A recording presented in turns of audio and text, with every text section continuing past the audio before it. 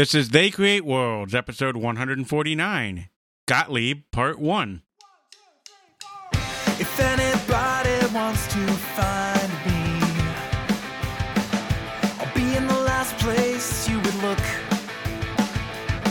In a place where people used to be, a land that's called reality. You'll find me there. Welcome to They Create Worlds. I'm Jeffrey, and I'm joined by my co-host, Alex. Hello. We welcome you once again to the wonderful land of They Create Worlds, where we have some administrative tasks to bestow upon you, the listener, before we delve deep into the wonderful lands of Gottlieb. But before that, Jeffrey, do I sound like I'm on old-time radio? You certainly sound better. And if you listen to our previous episode, things may have sounded a bit louder, but a bit off. A wee bit off. My apologies for that. However, this should be rectified in this episode. And for that, we would like to thank our wonderful patrons.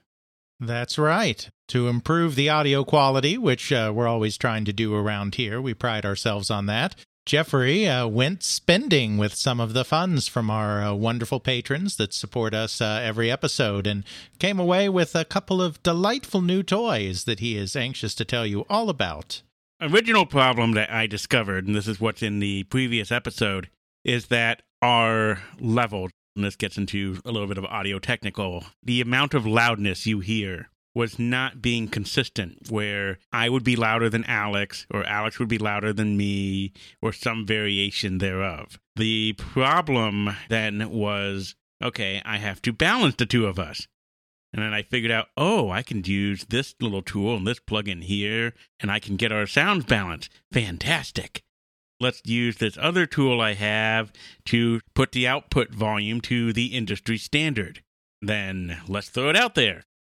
Lo and behold, by doing that, Alex would be quiet, then loud, then quiet, then loud, and I would be a little all over the place myself. No, that doesn't sound good, so it was sad, and some people pointed that out to me. We rectified it. We actually have a special preamp that goes between our microphones into our equipment that records, that lifts up the volume of our voices to an appropriate level and then really removes a lot of the noise floor that the mics already remove a lot of. But instead of the mics have their gain or how much they're sensitive to being jacked way, way up, it's way, way better this way. Hopefully everything sounds a lot better. Absolutely. As we said, we thank the support of our patrons for making this possible, because we do have a Patreon that we bring up from time to time. As we always say when we bring it up on the show, this podcast started free, this podcast remains free, this podcast will always be free. We do put in a lot of work behind the scenes, Jeffrey on the audio setup and on the editing, me on the in-depth research that I'm doing into video game history, and we also have, of course, the normal costs that always come with podcasting, hosting, and domains, and all of that fun stuff.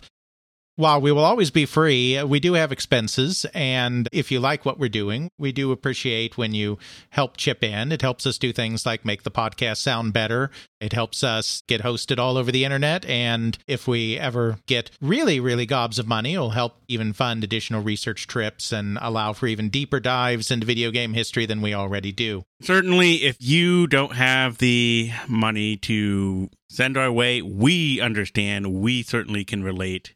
Everyone's hurting for money and crunch times for this, that, and the other thing. You got to take care of yourself first.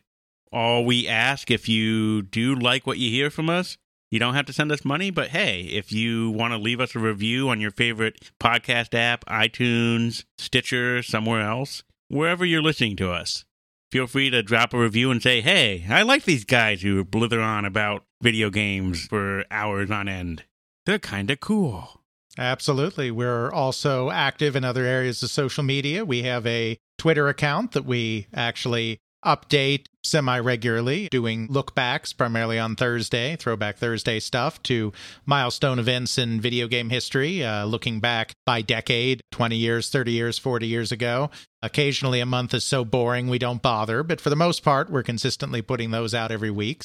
Even just retweeting or liking our tweets is another way that you can also show your appreciation and help us get more of a profile out there. We've been doing this for, good Lord, is it 6 years now? Is that about right? We started in 2015 in September. Just over 6 years. We've done 2 episodes a month like clockwork. We've never missed. Came close once. We don't talk about it. We've never missed in all of that time. We're providing some of the most in-depth historical examinations of video game history out there. Certainly, we're a bit niche for that reason. That's not going to be everyone's cup of tea, that deep dive, but we've been slowly growing. We have gotten more successful over time, and we can't do it without you, the listener, and anything you can do to help us out in this way. We don't like shilling very often because we're here for the love of the game, not the fame, but, it's okay to sometimes shill for ourselves, so you can get out there and Patreon or review us or like our tweets. All sorts of ways you can be a part. You might even get stickers if we like you enough. And we like you a lot.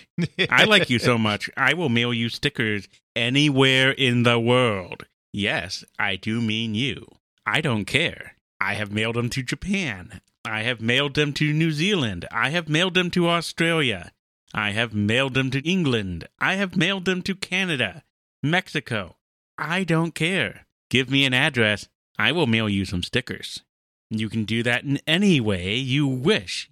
Preferably email me at jeffrey@theycreateworlds.com. You can message us through any of our social media, Twitter, Patreon. Heck, message me on Discord. Some of you have done that. And I will send you stickers. Wonderful, wonderful stickers. Very well done stickers of the They Create Worlds logo. Yeah, I suppose we've probably bored people enough with ourselves. Let's get into the thing that people are really here for, which is pinball machines, right? We're the Pinball History Podcast, aren't we? Certainly when it comes to video game pinball, because I really like me some rollerball. Yeah. We're going to have to go back way, way back before that to, I believe you said, the 1930s. Even slightly further back than that, even to the tail end of the 1920s for one of the oldest companies, though not the oldest, that was involved in the video game industry. They are no longer with us. I'm referring to D. Gottlieb and Company, one of the great pioneers in pinball, the leading company in pinball, literally for decades. Near the tail end of its life, finally couldn't ignore that video game thing that was creeping into the shopping mall arcades, and dabbled there as well. This episode isn't going to have any of that video game stuff.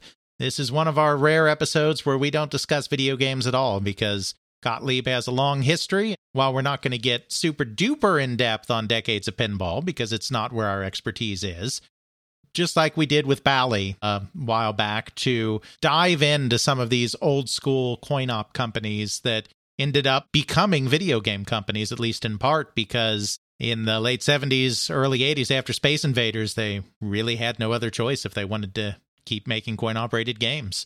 It is kind of impressive how a company managed to survive from the roaring 20s all the way up to near the modern times. Mm-hmm. Absolutely, and I think it's a testament to the both business acumen and manufacturing acumen of its founder, who is David Gottlieb, the D in D. Gottlieb and Company. To start this look, we have to start looking a little bit at the man himself. David Gottlieb was the son of immigrants, Lithuanian Jews, who immigrated to the United States, to the city of Milwaukee in the Midwest. He was born in 1900. His father was a tailor, very traditional business that Jewish immigrants were involved in the United States.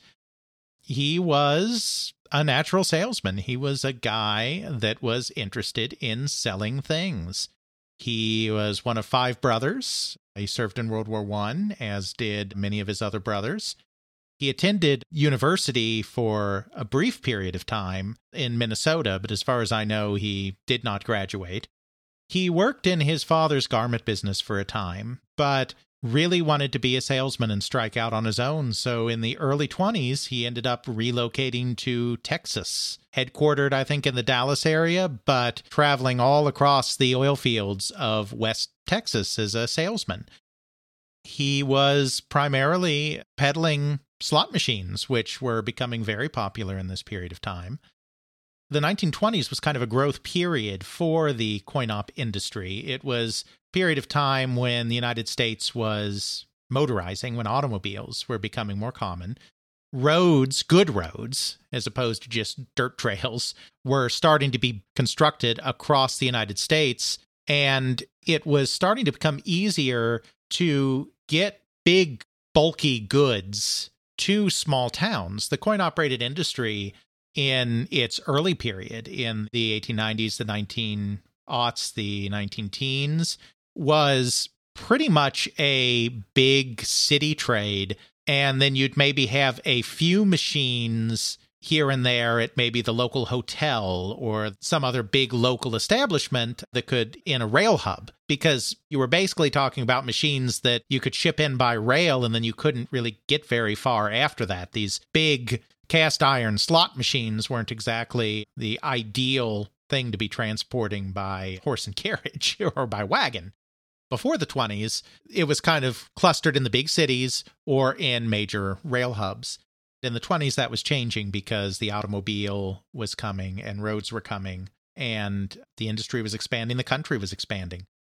Dave Gottlieb in the beginning was more riding the rails than the automobiles, but we'll get to the automobiles, and selling slot machines.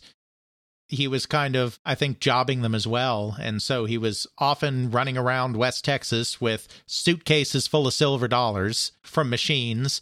He traveled with a pair of Smith & Wesson pistols, and he would barricade himself in his hotel room at night because he was loaded down with silver dollars in the middle of nowhere. That was kind of scary.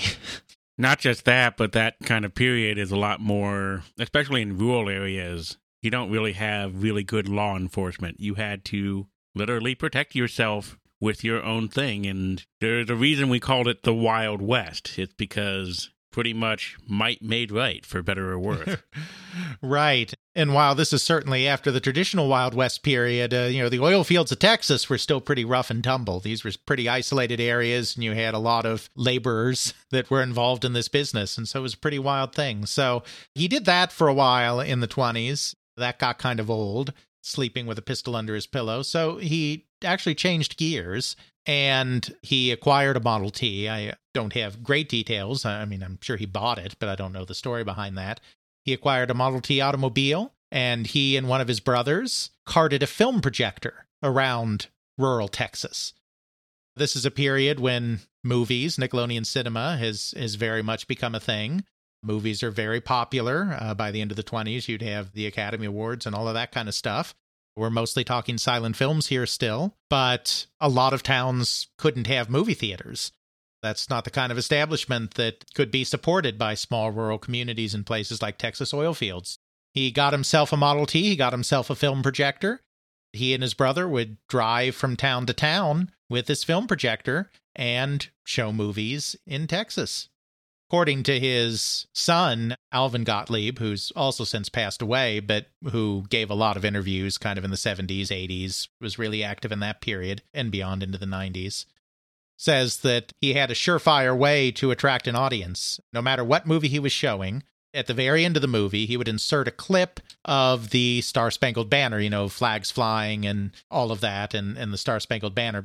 I'm just relaying the stories that Alvin's telling. Presumably, there was actually somebody playing the Star-Spangled Banner because he would have been doing this before talkies. But, I think he just had film footage of flags waving and other patriotic things, and then the Star-Spangled Banner would be played over the top of that. I don't know if he had a separate record to do that. Probably did. I don't know the details. But the important thing is he would do this at the end, and these people were patriotic, even though this was before the Star-Spangled Banner was the national anthem. It was still a very well-known patriotic song. Kind of World War I was when it started taking root as this very patriotic American song, I think. The audience would cheer the Star-Spangled Banner at the end. Because he placed that at the end, people outside would hear all of these cheers right before the movie house emptied, right before whatever building he was showing the movie in emptied. everyone that didn't go to the movie would assume that the movie was a big hit because they heard all this cheering at the end. And so then they'd want to come too and see the movie, when in fact they were just cheering the national anthem. That story could be apocryphal. Obviously, it's something passed along from David to his own son, and then from his son to enthusiasts and historians. But even if it's apocryphal, it's a nice story, and it kind of gives a sense of the kind of salesman that David Gottlieb was and kind of the knack he had for getting people interested in what he had to sell.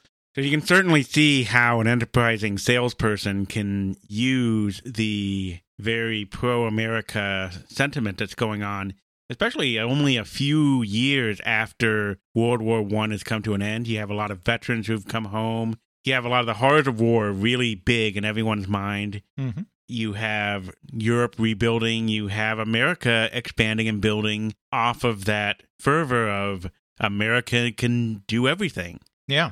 We got all this industrial and technology. We're putting down these roads. We're civilizing our country. That's the Roaring 20s. We're doing this, that, and the other thing. The Rural Electrification Act is not too far around the corner. We are really doing well and riding high. And so a guy coming around and showing movies and then stirring up patriotic fervor is certainly a great way to sell his product and to get eyeballs and people talking about things. You don't have the internet back then. You don't have a lot of ways for people to communicate. You have primarily word of mouth, some newspapers, and to be honest, a lot of people can't read. So you actually had people who ran around town to town and would read newspapers. It's quite amazing. Yep. So David Gottlieb was kind of in all of this. And then on the side, he was still involved in not the coin-op trade, really, but in kind of the sister gambling trades that were also coming out of Chicago and a lot of the same companies. Since slot machines and trade stimulators were kind of games of chance, these companies would also deal in non-coin-operated games of chance. One of those was something called a punch board. A punch board was, as its name suggests, is this board, kind of a paper board, where you can punch out these individual kind of openings in the board, and there would be various little prizes in there. And so you'd pay for the chance to get a prize. Almost like an advent calendar, like you might have done as a kid, except for gambling. It wasn't for Christmas. You know, similar idea in terms of these boards. And so he was peddling those around the state as well and making money on that. He's kind of doing the mail order slot machine thing. You know, he's not collecting the silver dollars himself anymore, but he's still selling slot machines by mail order. He's selling punch boards by mail order. He's doing the movie business. But I think, I'm not positive about this, but I think actually the mail order gambling machine business was probably even more lucrative. It's kind of like the movies were the thing that got him in the town and got people interested in him. And then once he had their attention, you know, he could sell in the machines and whatnot. Because once Texas started really clamping down in the late 1920s on gambling devices in the state, he decided that he was going to need a change of occupation. Texas was really no longer welcoming in the same way to the kind of thing he'd been doing before. At this point, another individual enters our story by the name of Al Walser. Al Walser was a childhood friend and someone he also went to college with at the University of Minnesota when he was there briefly. They'd kept in touch. Turns out that Al Walser had entered the coin-operated amusement and gambling business with a machine called Hootman Golf. The story that he always told, and I'm sure a lot of these early stories are apocryphal, but because historians weren't really doing what people like me do now and actually trying to talk to some of these people while this was all still new and they were all still alive, a lot of what we have is just apocryphal stories passed down through the generations afterwards. The story goes that Al Walser was sitting in the lobby of the Radisson Hotel in Minneapolis and was watching all the guests pacing back and forth across the lobby, you know, walking to and fro, and could hear the jingling of the silver coins in their pockets, and thought to himself, I bet I can find a way to get those coins out of their pockets. So he created this machine, Hootman Golf, put it in the hotel, and started reaping in the profits, and became a minor player in the coin-op business. He wasn't a major one. while David Gottlieb was trying to figure out what he should do next, he ended up with the rights to a grip tester, which is a strength testing machine. We've talked about this probably in one of our CoinOp episodes. There used to be various kind of testing machines that measured how strong you were or how strongly you could breathe, breath testers, or electric shock machines that challenged you to take a big shock. These kind of machines were in bars and taverns and other places just as a way of providing a little extra custom. You and your friends make a bet and, of who's the strongest. You have a few beers and then you're like, I'm stronger than you. No, you're not. Let's prove it. And so you go to the grip tester or the strength tester and you put a coin in and then you see who's stronger. And the loser, buys the winner a drink or something. So he got the rights to a grip testing machine and was not having any success down in Texas trying to get this thing started. And then so his friend Al Walzer is like, well, you should come up here. Walzer just recently moved to Chicago, and he said to his friend David, no, you should come up here and do this thing because Chicago is a major industrial city, and it's a city with a lot of tool and die makers. So it's part of the reason why there were so many coin-operated businesses there. It was the perfect place to get into that business because in this period of innovation, coin-op machines were changing constantly. The technology was changing constantly. It was becoming more sophisticated.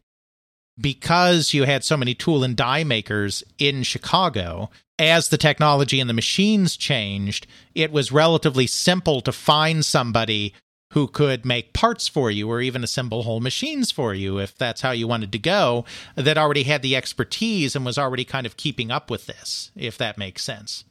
It does make sense. You have a lot of people there who have all this expertise, can know how to do all of this stuff in order to produce things that are needed in industry, needed for the war effort, let's be honest.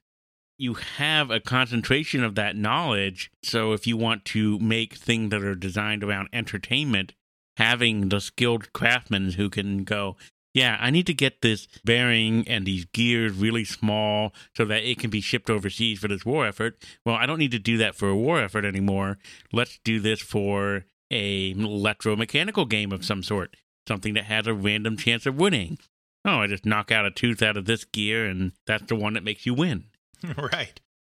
So Al Walzer actually loans, because he's very successful now, loans David some money to help him get set up in Chicago in 1927 to do this grip tester of his. And that is the beginning of D. Gottlieb and Company, which is established in 1927 in a tiny little building. Gottlieb ends up going to an individual by the name of Charles Chisower, who already specialized in doing contract work for coin-operated attractions companies, basically coin-operated manufacturers or designers, I suppose I should say. Someone would come to him and say, hey, I've got this prototype of a game, and I think it'll really be big, and I'd like you to manufacture it for me. And Chisower would do that. That was kind of his business. So they start making this grip tester with Chisowar's company making it, and then D. Gottlieb and Company selling it. It was pretty darn successful. They started by making 100, and then those sold, so they made another 100, and those sold, and then they started doing them in batches of 200 and batches of 300. This was a really, really successful business, primarily because Gottlieb was a good salesman and he created a distribution network across the entire country very early. He had connections kind of everywhere. Connections in Chicago because Walzer was there and kind of helped him pave the way there. He had connections in Minneapolis from his school days, in Dallas, of course, because he was all through the oil fields. He made some contacts in San Francisco. He built a distribution network of independent distributors. This wasn't company owned, that would be with him for decades. One of the people that he got right away in San Francisco was a guy named Lew Wolker. I think we mentioned him before because Lew Wolker was still active in the early 1970s. He was one of the main distributors that helped make Pong a success for Atari, because he was really high on the product and he started talking it up with everybody, and also snuck unit out to Allied Leisure in Florida so they could manufacture tens of thousands of clones. Was a big booster. And he actually was a Gottlieb distributor going all the way back to the beginning of the company, back in the 20s. Then lived to be one of the major proponents of Pong, though he died actually shortly after Pong entered national distribution. So that's kind of how Gottlieb managed to do this. He was a savvy guy and built up this network of contacts that remained loyal to his enterprise for decades. And so he had a national reach at a time when a national reach was still kind of rare. This business is going great. He started, like I said, in a little small sales office on Wells Street in Chicago. Then pretty soon, he relocated to an even bigger kind of industrial loft space. Then after Chizelwar decided that the grip machines were doing so well that he would modify Gottlieb's design a little bit and cut out Gottlieb and start selling it on his own in 1929, Gottlieb moved into his first manufacturing operation at this new industrial loft on Jefferson Street and started making his own machines for the first time, starting with the Husky grip gauge, which was, another kind of iteration of this grip testing machine he'd been doing. And then very soon afterwards added a countertop gun game called Majestic Moving Target, because countertop target shooting games were really starting to come into vogue at the end of the 1920s. We talked about those a bit in our arcade episodes where we talked about how people would just put a coin in that would actually be the thing that was shot. Yes, oftentimes. It was pretty much just a ramp and the coin's on its edge.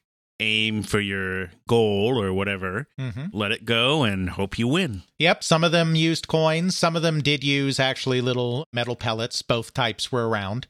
Yeah, they were kind of a response to the backlash against pure games of chance that had been happening in the 20s, the same thing that had caught Gottlieb out in Texas. You started seeing countertop games of skill replacing pure chance trade stimulators, because then they could say, no, this isn't a gambling device. See, you're shooting, that takes a skill, so you're winning a prize for doing something well. You're not winning a prize for random chance. That's kind of why these countertop games were becoming big. So, he went from the grip tester to a counter gun game. Both of those products did so well that in 1930, he moved into a big 5,000 square foot production space on West Chicago Avenue to go into even bigger production of everything. Then the Depression happened. The Depression. You have the Roaring 20s, then you have the Great Market Crash of the United States. It's sort of like the Great Video Game Crash, but worse. Yes, and unlike the Great Video Game Crash, directly led to a global world war soon afterwards. But we won't talk about that. Well, actually, we will, but not yet. He's moving into his new factory space right when the Depression is starting to take hold. So that was kind of poor timing. There are worse businesses to be in than the coin-op trade at the start of the Depression, and we've talked about this as well. Because coin-operated games of chance and coin-operated amusements both are relatively cheap forms of entertainment, it turns out that the coin-operated amusement industry will be very resilient and very successful during the Great Depression.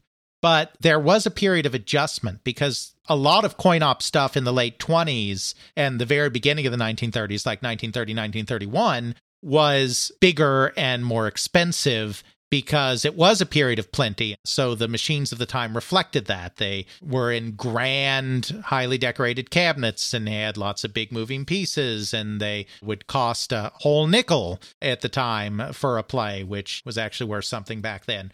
There was a period of transition here where the coin-op industry was kind of on uncertain footing for a moment. Gottlieb had some success. He made a deal with the P.O. Manufacturing Company of Rochester, New York, to produce one of their games. P.O. had created a very popular countertop device called the Whirlwind, and so his company was doing pretty well, and so that was kind of a prestige pickup. But by 1931, he was making absolutely anything that he could. He was contracting out his factory and making anything that companies would let him make. He was even pressing ashtrays in his factory, not because he had any interest in ashtrays, but because he had to keep the lights on and he had to keep the factory running in this period of depression. It was during this period that he had the great fortune to connect with two entrepreneurs named Nathan Robin and Al Rest.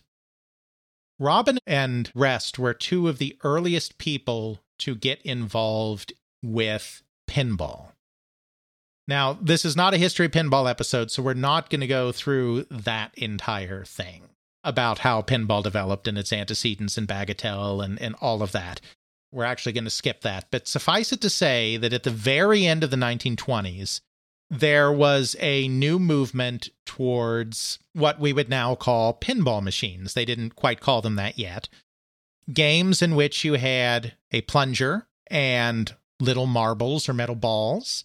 You would use the plunger to launch those balls onto a glass-enclosed playfield, sometimes a countertop model in a wooden countertop unit, sometimes a floor model that had wooden legs coming off of that unit. This playfield would be slightly slanted, and there would be pins, and there would be holes. When you launched your ball, it would move through the pins and get deflected towards holes, and those holes would each have a point value. You would score points for getting the balls in the hole. It really bears no relation to what we call pinball today, with its sights and sounds and bumpers and targets and flippers and everything else, but it was the original pinball. It had just started gaining some traction, particularly in Chicago, particularly in the Midwest, right before the Depression hit. The Depression created some difficulties for the reasons that I already talked about, where these cabinets were kind of elaborate and fancy. They would usually cost about $100, which, back then was a whole lot of money. It was no longer a practical product for the realities of the Depression world. So a series of entrepreneurs, including our good friend Charlie Chiswar, who we already talked about, started trying to create the same kind of tables, pin tables, but much cheaper.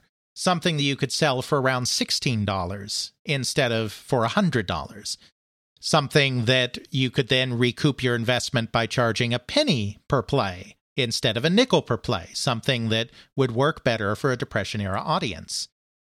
Chiswar had gotten involved in this because somebody had come to him with an idea, because he was still doing his contract manufacturing thing, and then that guy, he never heard from the guy again, so he decided to put it in production himself, and so he did a pin game. It wasn't the first. Not even the first of this wave, but then Nate Robin saw Chiswar's game, and he decided he would do something similar as well. These were two of the first entrepreneurs that kind of rejiggered pinball to be a cheaper product for the Depression. But the problem was neither of them could do it very well. Chiswar was a good component manufacturer. That's kind of where his strength was, but he had never created like a complete product in a box like this before, where you have to do woodworking and cabinet making and the glass enclosure and all of this stuff. I mean, he'd done the grip tester for Gottlieb, but grip testers don't have all of that woodworking stuff. It's a completely different kind of manufacturing. So his machines were shoddy. I mean, to get them down that low in price, he had to basically put out a crummy product. Robin and Rest tried to do the same thing with a machine called Bingo, because Bingo was becoming very popular at the time. That's why they used that name for the machine. They were having the same kinds of problems. Robin went to see Gottlieb, whose factory was gaining something of a reputation as putting out a high-quality product, and said to Gottlieb, "We've got this game. These games are really popular, but we just can't get the manufacturing right. Will you help us redesign this game and manufacture this game?" Gottlieb, seeing an opportunity, especially since, as I said, he was desperate, even making ashtrays to keep the lights on, said, "Absolutely, I'll do this on one condition. I am your exclusive manufacturer. There are no sales of this game except through me." So they said, sure, because they needed the redesign. They'd have agreed to anything, I think, because they needed the redesign.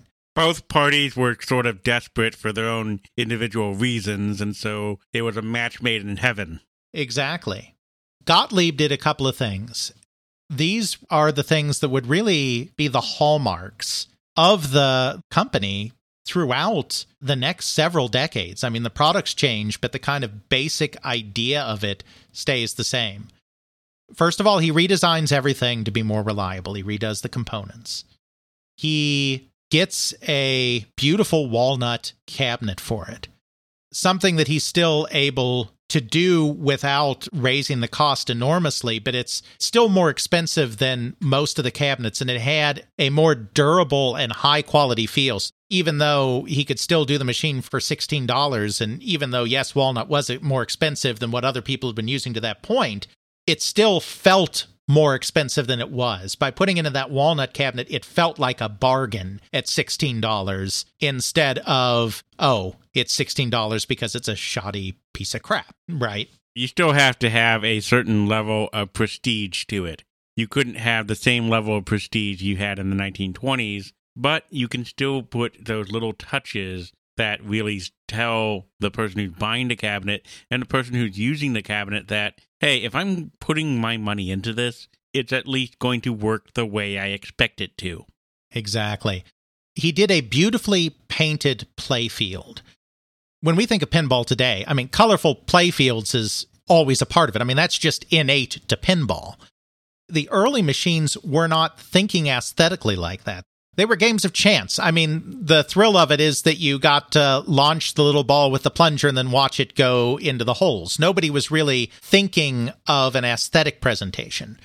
That's another thing that Gottlieb did with his redesign that was not being done by the original product and had not been done by Chizuar. Again, this is something that was relatively cheap to do, just putting a little paint on it. We're not talking something elaborate. But putting a little paint on there and making it look nice is another thing that made it feel more expensive than it necessarily was. Arrows, lines, borders, things like that. Exactly. By redesigning the product for better durability and by redesigning the product to just look better, he created something that felt like a value for $16-ish. And felt like something that was worth buying at that price instead of something that you were worried was going to fall apart after the first couple of uses, which, quite frankly, the machines from Chizuar and people like that before that were kind of doing that, falling apart very quickly.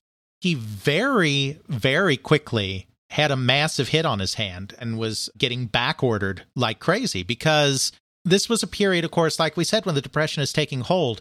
Places are desperate to get customers in to spend money. They're willing to try anything to get people in. So a lot of stores, a lot of shop fronts, newsstands, drugstores, that kind of place are interested in these kind of machines when they wouldn't necessarily have been before. It's not just, I almost said bars, but of course this is during Prohibition, so there technically weren't any, except under the table, illegal speakeasies. But it wasn't just traditional coin-op venues that were interested in having these kind of machines in them. Everyone was interested in having something that might draw a person in to spend some coins because they were desperate for the cash.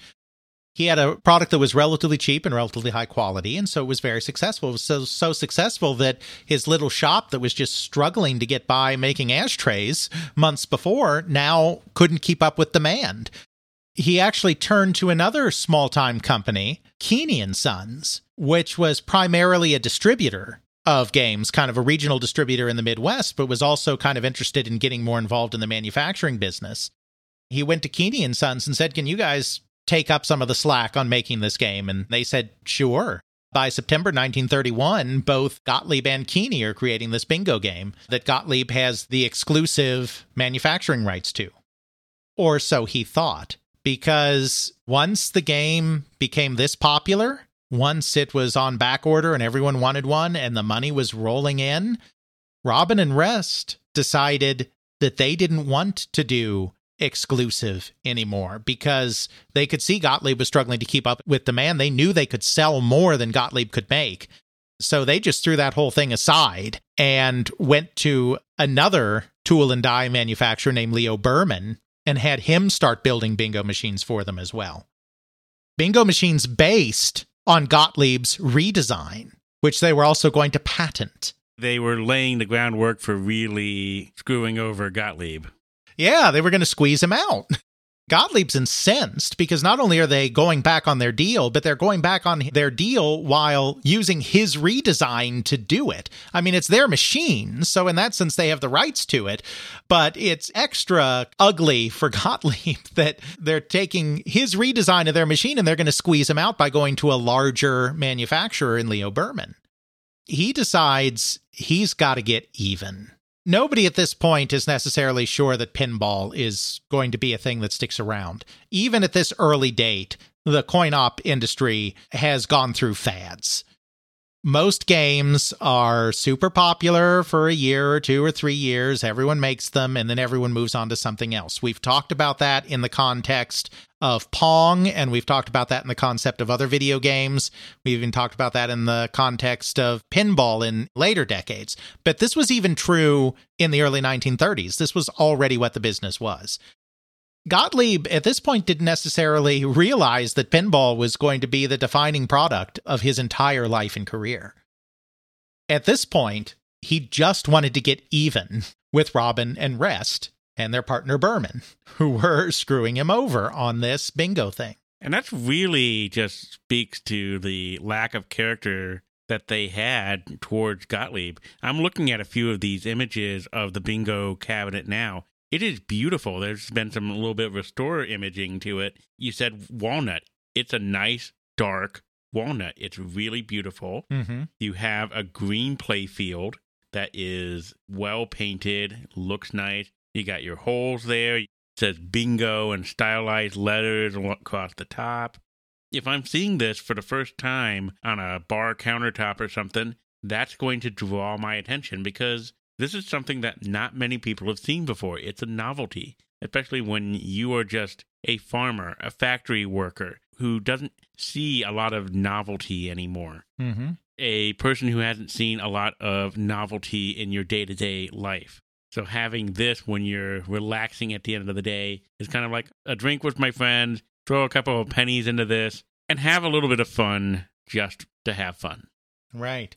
He didn't necessarily know that this was the thing that was going to take off, like I said, and be the defining product, but he just knew that he couldn't let those guys, Robin and Rest and Berman, get away with this. Basically, as an act of revenge, he designs his own redesign of his redesign and creates a modified version of bingo that's very similar, but with subtle differences, in conjunction with his friend and manufacturing partner, Keeney. Together, they put together a game called Baffle Ball. If you look at Baffle Ball, which, of course, we'll put some of this stuff in the show notes. If you look at Baffle Ball and you look at bingo, they are very similar-looking machines, and that's not an accident. Once again, Gottlieb is relying on his superior craftsmanship ability and his superior distribution and salesmanship and advertising capability, and is planning on just really sticking it to bingo before they can really get it going. Both Keeney and Gottlieb begin manufacturing Baffle Ball and selling Baffle Ball in November of 1931. Yeah, it is very similar to bingo, and it is more sophisticated. I can even see some similarities to how this design is that has carried on over into modern pinball. Specifically, in the bottom left and bottom right, there are little cards or stamp things explaining the game, what you get for your token, where you actually score and stuff, and how the game actually plays is actually explained on a little card. That's pretty common for just about every pinball that's modern anyway. Mm-hmm. Here we have that nice same diamond layout again, instead of just being some generic holes with pins. It's just a much more interesting looking game that I would go and you're like, oh, bingo? Yeah, there's just 4 holes and maybe I win. Ooh, Baffle Ball. I have bumpers and different ways the ball can go in. Nicer. Ooh, I get instructions this time. That's helpful. Yep, and still only for $16.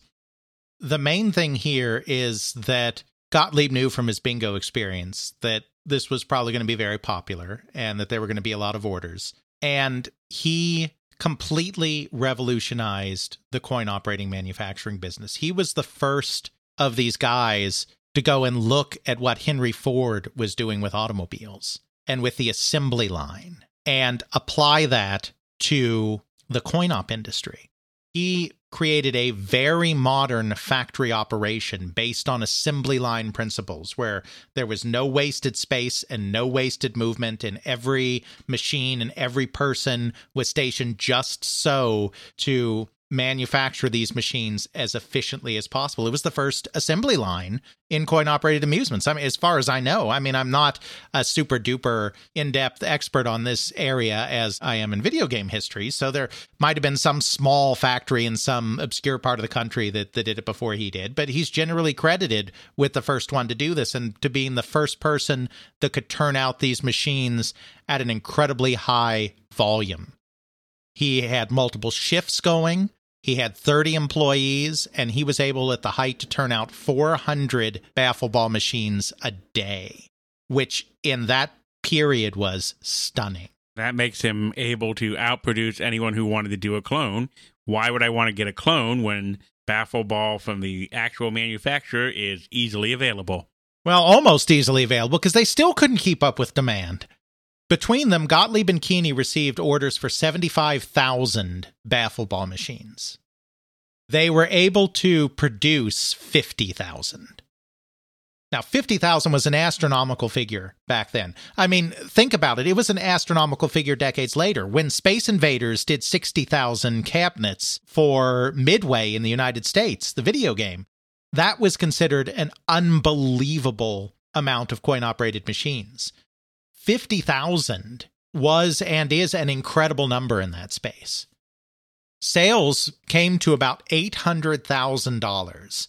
Yeah, that doesn't sound like much today, but remember, we are talking 1931 money, so we're going to pull out our friend the inflation calculator. I was doing the same thing. As we always do. So if in 1931 I had $800,000, what would that be today? That's 14 million, over 14 million in sales. Just shy of 14.5 million. Exactly. In a matter of months. I mean, we're talking about a production that was like 6 months or something like that. I mean, it's not like they were making it forever. In the middle of the Depression, making money like that, I mean, it's unbelievable. Baffle Ball was the game that kicked the pinball revolution into high gear. There were pinball machines before it. There were even popular pinball machines before it. But this was the first time they were being mass-produced. They were appearing all over the country, and it was becoming a big, major product category and a big, major hit.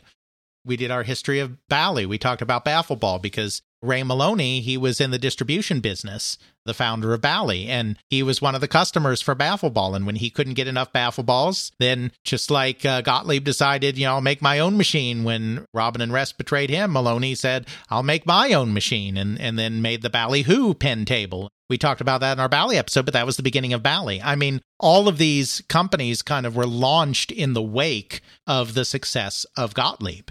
Gottlieb was kind of the big name in the business. Bally eclipsed them briefly because Ballyhoo did even bigger business. But Gottlieb is kind of the one that really got this all rolling and really got the manufacturing modernized and really made this pinball industry start to work. He was also the one that made sure that it wasn't just a fad that came and went very quickly. That was a very real possibility. This was very similar to the Pong craze in 1972, 1973, which we talked about. Baffle Ball is a success. The improved bingo machine is a success. Then at the coin show in early 1932, the show is just flooded with pinball machines. Dozens of companies are coming in, creating their own pin tables. Again, they don't call them pinball regularly quite yet, but we'll call them that just for ease of description. There are pinball tables everywhere, just like there were ball and paddle games everywhere in the wake of Pong. And as we know, that didn't go well for the ball and paddle market. In 1973, video games big, big, big. In 74, crash, crash, crash. There was a good chance that the same thing would happen in pinball. David Gottlieb is really the real reason that it didn't happen, because he created a follow-up game in 1932 with a completely different design. He created a pin game that had a figure-8 pattern instead of this kind of diamond pattern that was being imitated by all of the other pin games, with individual holes kind of along this figure-8 track. He named it after a local newspaper, one of the local newspapers at the time, called the Chicago Examiner. This is back in the days when newspapers would put out multiple editions throughout the day to get the latest news out. The Examiner called its last edition of the day the 5-Star Final. Gottlieb took this game, this figure 8 pattern, and decorated the playfield with these big colorful stars, and then named it the 5-Star Final. The lore for many years is that he called it 5-Star Final because he thought it was going to be his final pin machine and then he was going to get out of the business because it's a fad. That's not true. The name actually goes back to this newspaper. But it is true that everyone thought that the pin thing was about to pass. And then 5-Star Final was a massive hit. Not, I don't think, quite as massive as Baffle Ball, but still a massive hit. That's what the industry needed to sustain itself. And it's not like every game after that was a figure 8 pattern. In fact, that figure 8 pattern was very unusual. But the point was, it showed that you could make different pin games. You could continue to innovate, and it would continue to be interesting. You weren't stuck in this one little format. And that was kind of the beginning of really getting pinball as a sustainable business. Even though 5-Star Final doesn't get brought up nearly as often as Baffle Ball does, it's almost as important to the foundation of the pinball industry as Baffle Ball was. You can certainly see the innovation there with 5-Star Final. You have 2 big circle areas, and then you have a star pattern, a 5-point star in the middle of each. You have various holes in each of them. So I can certainly see how this is a innovation and a change that would certainly draw the attention of something that's more sophisticated. Okay, we've established how pinball games work. We've established that they can be a bit more complicated. Here, we're going to change the formula up a bit. We're going to have, instead of a diamond pattern, this double circle pattern. We're going to have some stars in here, more intricate painting done, more intricate complications that can have an appeal. It's sort of like how it is with pretty much any industry. You have to constantly be innovating and changing things up in a meaningful way instead of just rehashing what you already have done outside of certain staples needed of just living life. Any kind of entertainment, you have to constantly innovate. Mm-hmm. Throughout this period, Gottlieb is successful for 3 major reasons, and they're reasons that, as I said, continue to define the company going forward. First of all, they're coming out with innovative and good-looking product. Second of all, they're advertising it very well. He does very colorful advertising flyers. He sends them out everywhere. He makes sure everybody knows these games are out there. And third, he's built this kind of distribution system. He's used his contacts all over the country to build an effective distribution system that allows him to get machines to large parts of the country, maybe more effectively than some of his smaller competitors. These are the 3 things that really define Gottlieb, not just in the 30s, but in the 40s, in the 50s, even in the 60s. This is kind of the defining feature of Gottlieb. Gottlieb is the company that sets the tone. They don't always have necessarily the biggest game on the market, but they are the company that is seen as the innovator and the company that's kind of always on the cutting edge, at least in pinball. It also becomes a family company, very much so during this period, because 5 years in, right when this is starting to take off, his brother Nate, his younger brother Nate Gottlieb, joins to be in charge of sales. A few years after that, his older brother Saul joins the company and kind of becomes their West Coast representative and also becomes involved in sales stuff. He's bringing the family on board too. They're expanding. Just a few years before, he was having trouble keeping his 5,000 square foot facility going. Well, within a few years of all of this success, he moves into an 18,000 square foot factory on North Paulina Street in Chicago. Finally, in 1940, he moves into a 38,000 square foot factory on Costner Avenue, which remains the factory for the company for decades after that. Just this big new building. It's growing. It's profitable. We went into hyper detail there on the beginning because beginnings are like that, but we're going to kind of skip ahead a little bit now. We're not the pinball experts, so it's not like we're going to go through every release one by one and talk about why it was important. You know, they remained very successful through the 30s. They had competition from Bally and from Genco and from Chicago Coin and from others. But they were the number one company. By the end of the 1930s, Gottlieb was cemented as the number one pinball company. That is a role that they would retain for like 4 decades. I mean, they never let go. Of course, the war interrupted things. We've talked about this before, but during the war, raw materials and manufacturing capacity were needed for the war effort, and most businesses that were not involved in the manufacture of war material were considered non-essential, which meant that they couldn't get the raw materials they needed to keep doing their business, and so had to basically turn to war-related manufacturing. Gottlieb was one of those companies that did that. You know, the pinball industry basically just stopped. The coin-operated amusement industry basically just stopped at the beginning of 1942. No new machines of any kind were being created. There were a few companies that were doing refurbishments, where they would take old machines and just like redo a play field and then re-release the old machine with a new play field. But new games weren't being created because, you know, you need metal for the balls and you need the wood for the cabinets, and that was all essential stuff for the war effort. You couldn't make it. Gottlieb was a war material manufacturer during the war.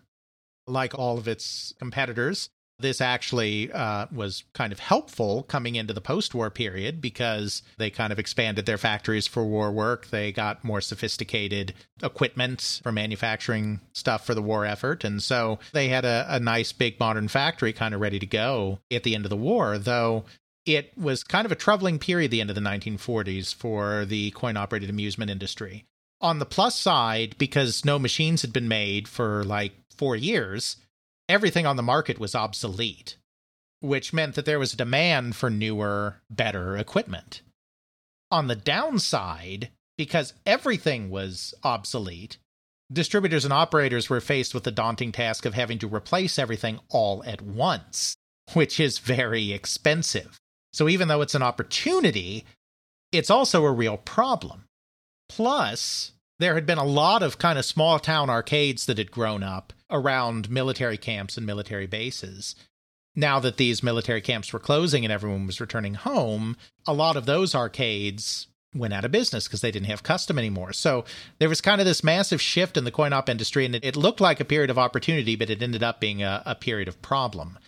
Then on top of that, you had the crackdown on pinball that had already started in the 1930s, which we've talked about before, where they were linked with gambling, they were linked with organized crime, and there was a real effort to kind of eradicate the business, which was a very serious thing.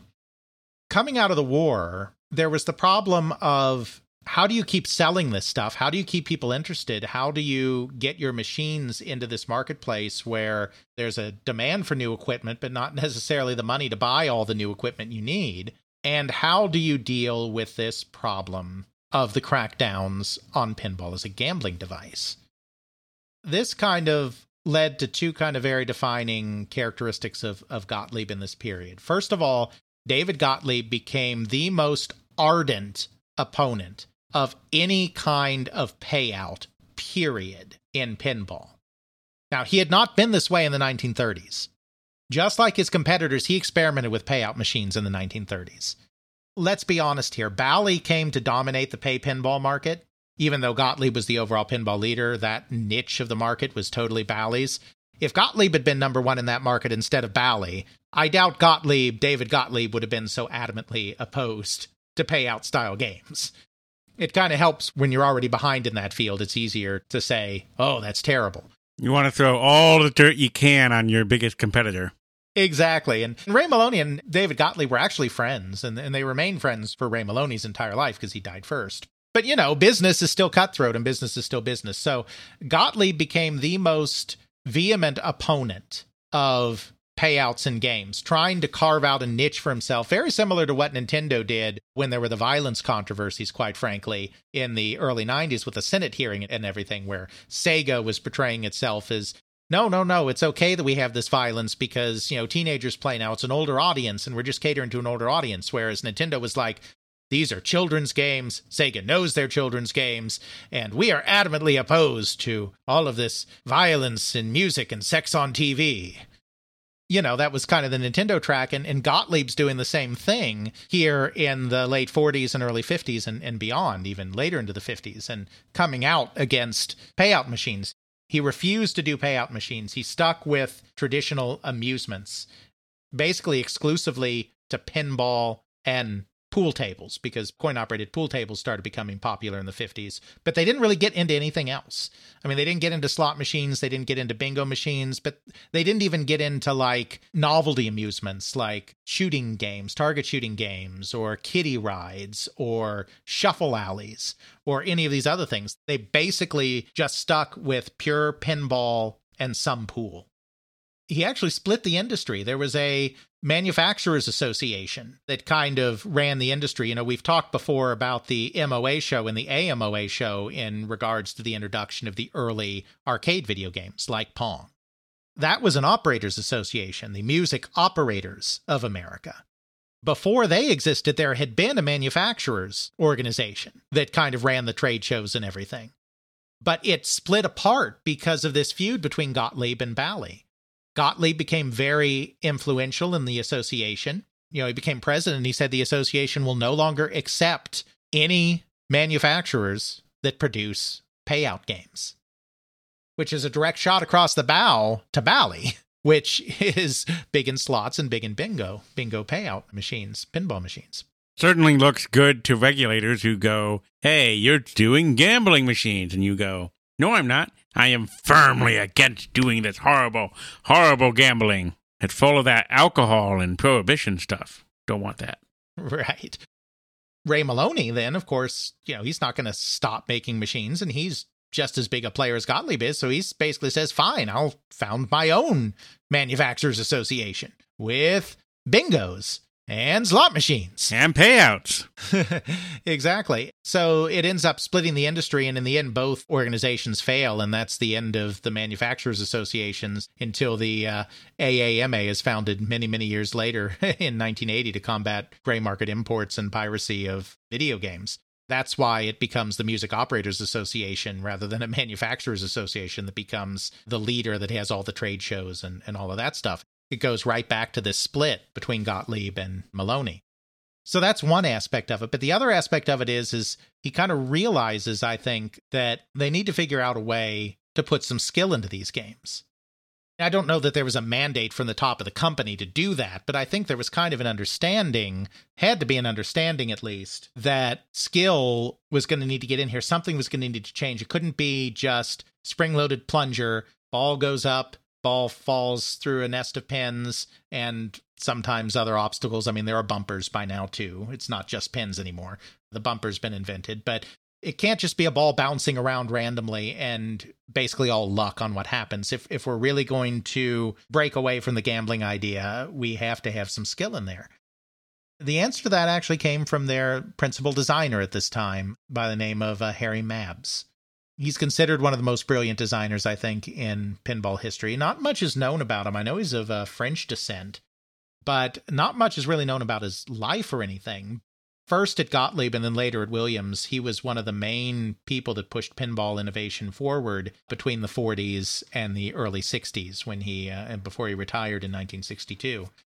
The way the story goes, again, you know, some of these stories could be apocryphal because just the nature of how this information was preserved lends itself to that.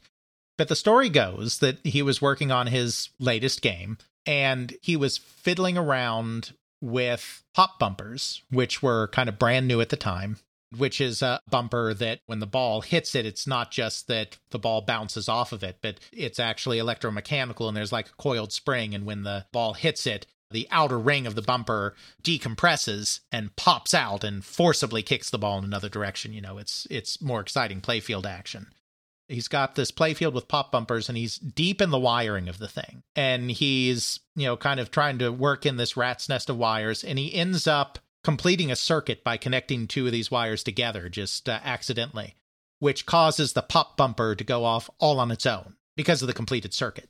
He realizes, oh, well, that's kind of interesting. And then he thought about the flippers, the kind of bats used in electromechanical baseball games, which, you know, in a lot of ways have similarities to pinball in the sense that there's a ball launched and then the ball comes down and you're trying to get it in a hole, but you're, you know, using a paddle thing to serve as a bat, you know, to try to bat it into the right part of the table. And he thinks about those and he's like, what if I took some of those flipper bats and put them on the play field? when the player presses a button, it completes a circuit that causes those flipper bats to move and create action on the playfield. That is like I said, for all I know, it's semi-legendary or apocryphal, but that's the story of record, so at least for now I'm sticking to it. That's how the pinball flipper was created. Until that point, it really was a game of chance. Once you have a flipper, I can control where that ball goes. I have an influence, I have skill, I have agency. Yes, and it doesn't get there all the way right away. The first flipper machine, created by Harry Mabs with help from his assistant Wayne Nayans, who is still alive in his early hundreds today, has given a lot of interviews even in the past few years. Mabs and his technician assistant Wayne Nayans craft this playfield where they have 3 sets of flippers down the side of the playfield, so they face outward. They don't face in towards the middle of the table, and it's not just 2 at the bottom, it's 3 sets. They're not very powerful because of the way the current is being used. They're not very powerful. They're pretty weak. So you can press the button and hit the flippers and the ball will bat a little bit, but not in the same way as a flipper shot even a few years later, let alone the kind of pinball machines that we played, Jeffrey, in the 80s and 90s. It's only a small amount of control, and it's only in a very small part of the playfield because they're facing outwards along the side. But it's the start of the idea that, as you say, that the player has agency in the way this works. And Gottlieb loves this idea right away. And I'm sure, I'm not positive about this. It's not like I have a quote from him or anything, but I'm sure, it's weighing heavily on his mind. Like, how do we get away from the gambling stigma? And there it is. I mean, it's immediately obvious because even their flyers, they advertise it as a game of skill. I mean, they understand that this is the answer. He originally wanted to call it Flipper, just like Bally called the machine where they introduced bumpers. And yes, for you pinball fans, I know that wasn't quite the first bumper. We're not getting into that here. But the game that popularized the bumper, Bally just called Bumper because that's how significant the introduction of bumpers was, just game-changing.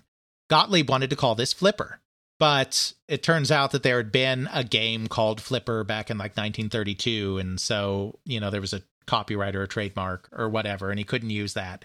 So they decided to go with a fairy tale nursery rhyme theme and called it Humpty Dumpty. So that was the first flipper game. There had been prototypical pinball games before that had some form of being able to control the ball. There weren't many of them, but there were a few. There had been flippers before on like baseball games, a single flipper to serve as a bat. But this was really the beginning of flipper pinball as we know it, and it changed the industry overnight. Just like I often talk about computer games being before Doom and after Doom. I mean, pinball really is before Flipper and after Flipper. Because even today, I mean, not so many pinball machines get made today, but the core gameplay of pinball, even though they gussy it up with different targets and different sights and sounds and graphics and playfield obstacles and all of this, the basic element of pinball is still you launch a ball onto the field, it does its thing, and then you hit it with the flipper to keep your play going. Very, very true. I'm looking at a few images of Humpty Dumpty right now. It looks like a modern cabinet. We have our playfield. You have that scoreboard that is perpendicular at the end of it. You have flippers. You have bumpers. You have all the painting on there. It looks like a very early one. Mm-hmm. I will grant you that. It's all made out of wood. It's very obviously made out of wood that's stained. And you have this glass backdrop to it. But it has all of those elements I would come to expect from pinball. I see that I got my coin inserter there. I got my plunger to launch the ball.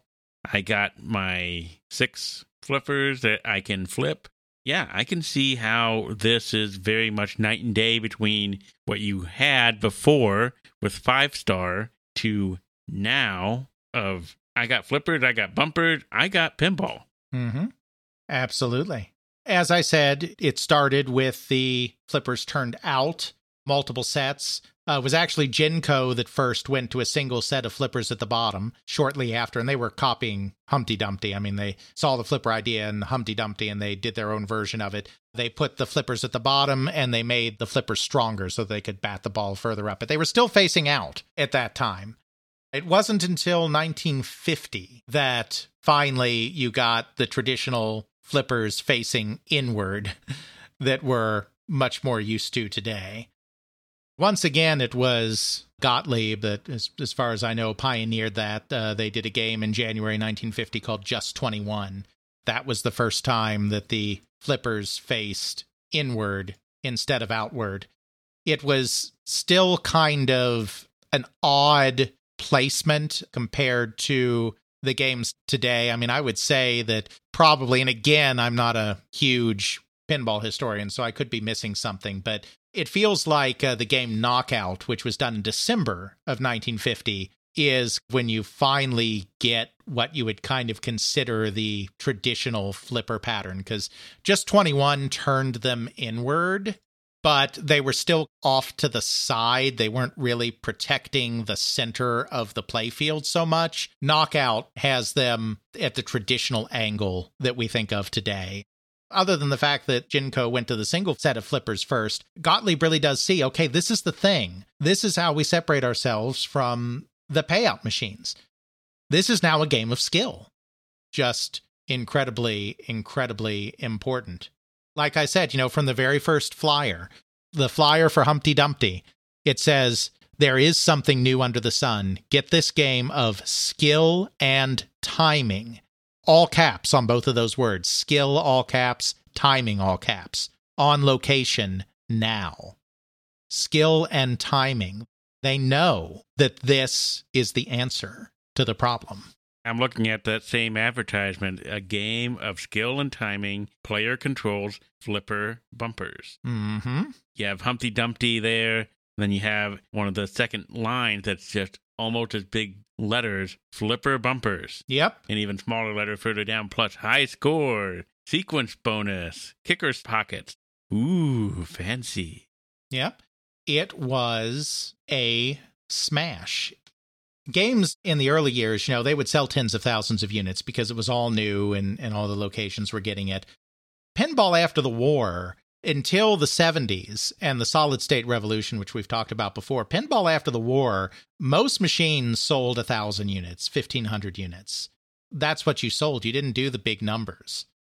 Humpty Dumpty sold over 6,500 units, which pales in comparison to the machines of the early Depression, but that made it one of the top-selling pinball machines between the 1940s and the 1970s. It was a big deal. It changed the industry. The 1950s and the 1960s were the period when Gottlieb was kind of at its height. During this period, the family nature of the company expanded again. David Gottlieb remained the president throughout. Nate Gottlieb, his brother, remained in charge of sales, but now the next generation was coming in as well. Alvin Gottlieb, David's son, joined the firm in 1947 to be in charge of advertising. Then in 1952, his son-in-law, Judd Weinberg, joined the company. Weinberg's family was also a family that was very entrepreneurial and very into business. Judd, of course, was Jewish as well, and his father, Jack, just like David's father, was in the clothing business. He started a company in Chicago called Oxford Clothes that created tailored menswear, formal stuff, in 1916.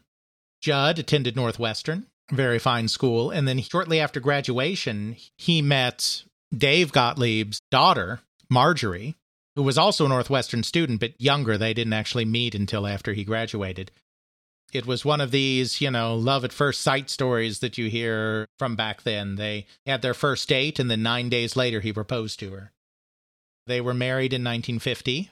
At the time, he was still working in the menswear business, but he wanted to be in sales. He really wanted to be a salesman, and that was not the job he had at his father's business. He was working in the shop, managing the shop. And so in 1952, he decided to leave his father's business for his father-in-law's business, and he joined Gottlieb as well.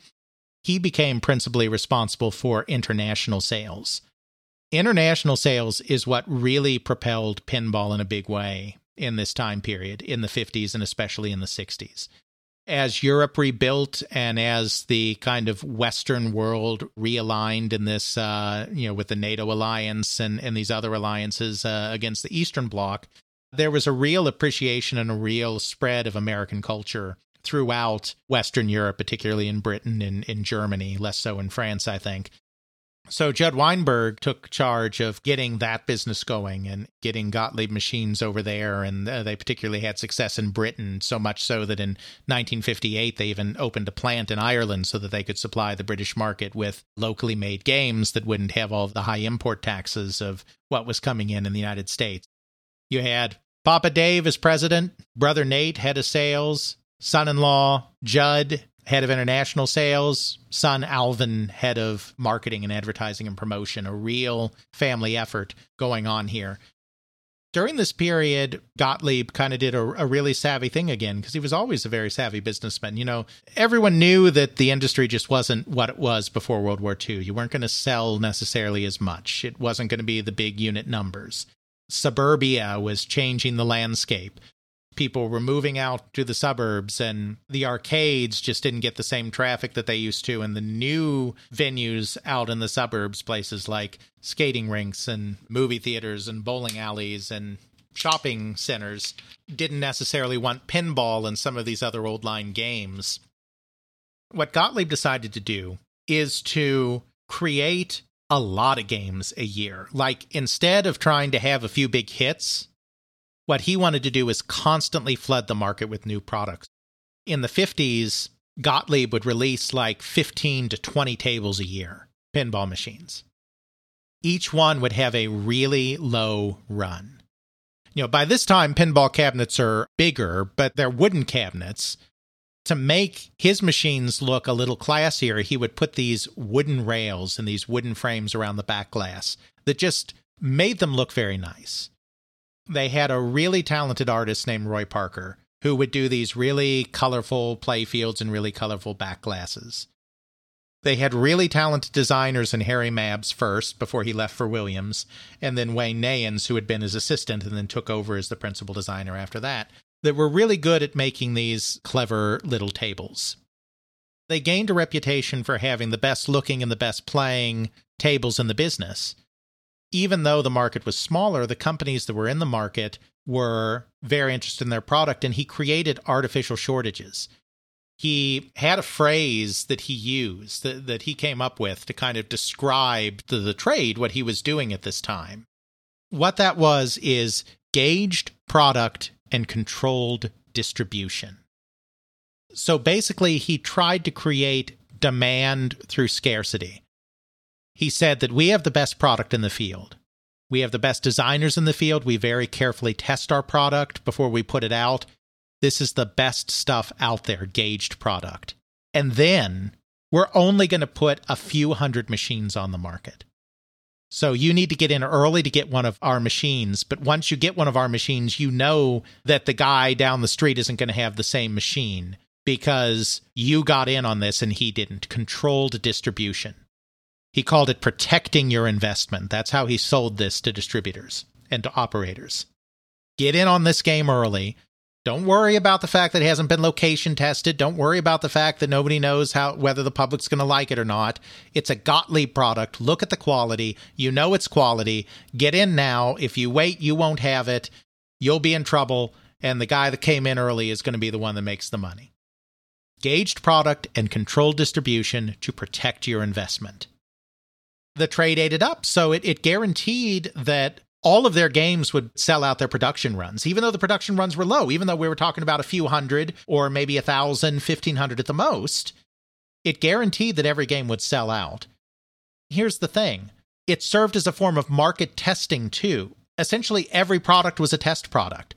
Let's say one of the games was actually more popular than the others and was the game that was the hot product. Well, they still only produced their limited production run of that game. But what they would do is a few months later, they would release the exact same game in terms of the game design, just with different art on the playfield, a different name, but otherwise the same game.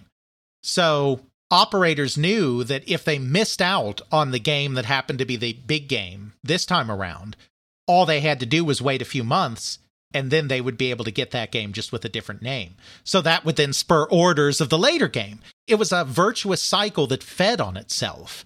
and made sure that Gottlieb remained the number one pinball company in the 1950s and the 1960s, even though none of their individual games was any kind of necessarily big hit.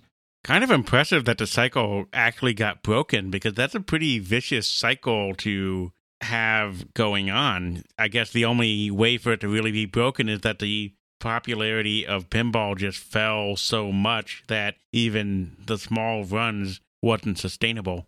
Well, it was actually just the opposite, right? This is getting a little ahead of the story, and we'll go into this in more detail later, but in the mid-1970s, it got to the point that pinball became suddenly really huge and became big in youth culture and became big in shopping mall arcades, and then you were seeing runs of tens of thousands of units of pinball machines.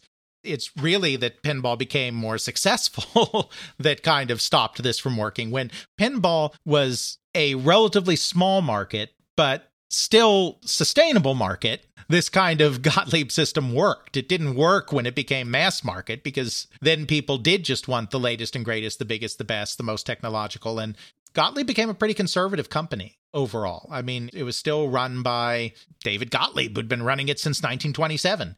Even into the 60s, he was still the one running it. It was old school. It was against a lot of newfangled stuff. There were a few innovations, but later on those innovations kind of dried up.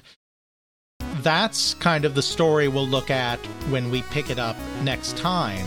We'll look at how they continued to be an innovative company in the 50s. We kind of talked about the distribution, but we'll talk about some of the tables. We'll talk about how they continued to expand into the 60s and kind of kept a pace with things, but then how they kind of started to decline, so that even before video was on the scene, they were overthrown by their competitors and were kind of starting their road to eventual collapse. That'll all be for the next episode, and who knows, maybe even the next episode after that, though I think we can wrap it up realistically as a two-parter on They Create Worlds. So I guess we get to learn more about Gottlieb and how they went from pinball into that thing that we actually know about, video games. But it certainly gives a lot of context as to what has actually brought the company to the point where they look at video games, where they say, I need to transition into this in order to survive. It's certainly something that shows how much of a family company this is, how much they seem to really be on top of just doing great marketing, great design, great innovations, great this and that. It kind of highlights how the transition into video is bittersweet and tragic, in that it eventually destroys a company that survived the Great Depression, survived a world war, Absolutely. survived a downturn where they were able to come up with a strategy to survive for a period of about 20 years. It's really sad to see something like that fail. Absolutely. Now, I mean, it was the changes in the market that killed them. I mean, it wasn't the transition. They transitioned to video because if they hadn't transitioned to video, they would have been killed by the complete collapse of pinball during the video game craze in the early 80s. It was kind of damned if you do, damned if you don't. Definitely. We'll explore how they continued to push the game forward in the 50s and early 60s, then entered a bit of a decline, and then got caught up, of course, in the whole solid-state craze and in the video craze, and started falling behind and eventually falling apart. All right. We will see you next time on They Create Worlds. Bigger, louder, and more Gottlieb. Check out our show notes at podcast.theycreateworlds.com, where we have links to some of the things that we discuss in this and other episodes. You can check out Alex's video game history blog at videogamehistorian.wordpress.com. Alex's book, They Create Worlds, the story of the people and companies that shaped the video game industry, Volume 1, can now be ordered through CRC Press and at major online retailers. Email us at feedback@theycreateworlds.com. Our Twitter is TCW Podcast. Please consider supporting us on Patreon at patreon.com/theycreateworlds. Please give us a review on your favorite podcasting service. Getting the word out helps us grow. Intro music is Airplane Mode by Josh Woodward, found at joshwoodward.com/song/airplane mode, used under a Creative Commons Attribution license. Outro music is Bacterial Love by Roland Music, found at freemusicarchive.org, used under a Creative Commons Attribution license. Will I feedback. Navinoida. This is no winner. No winner.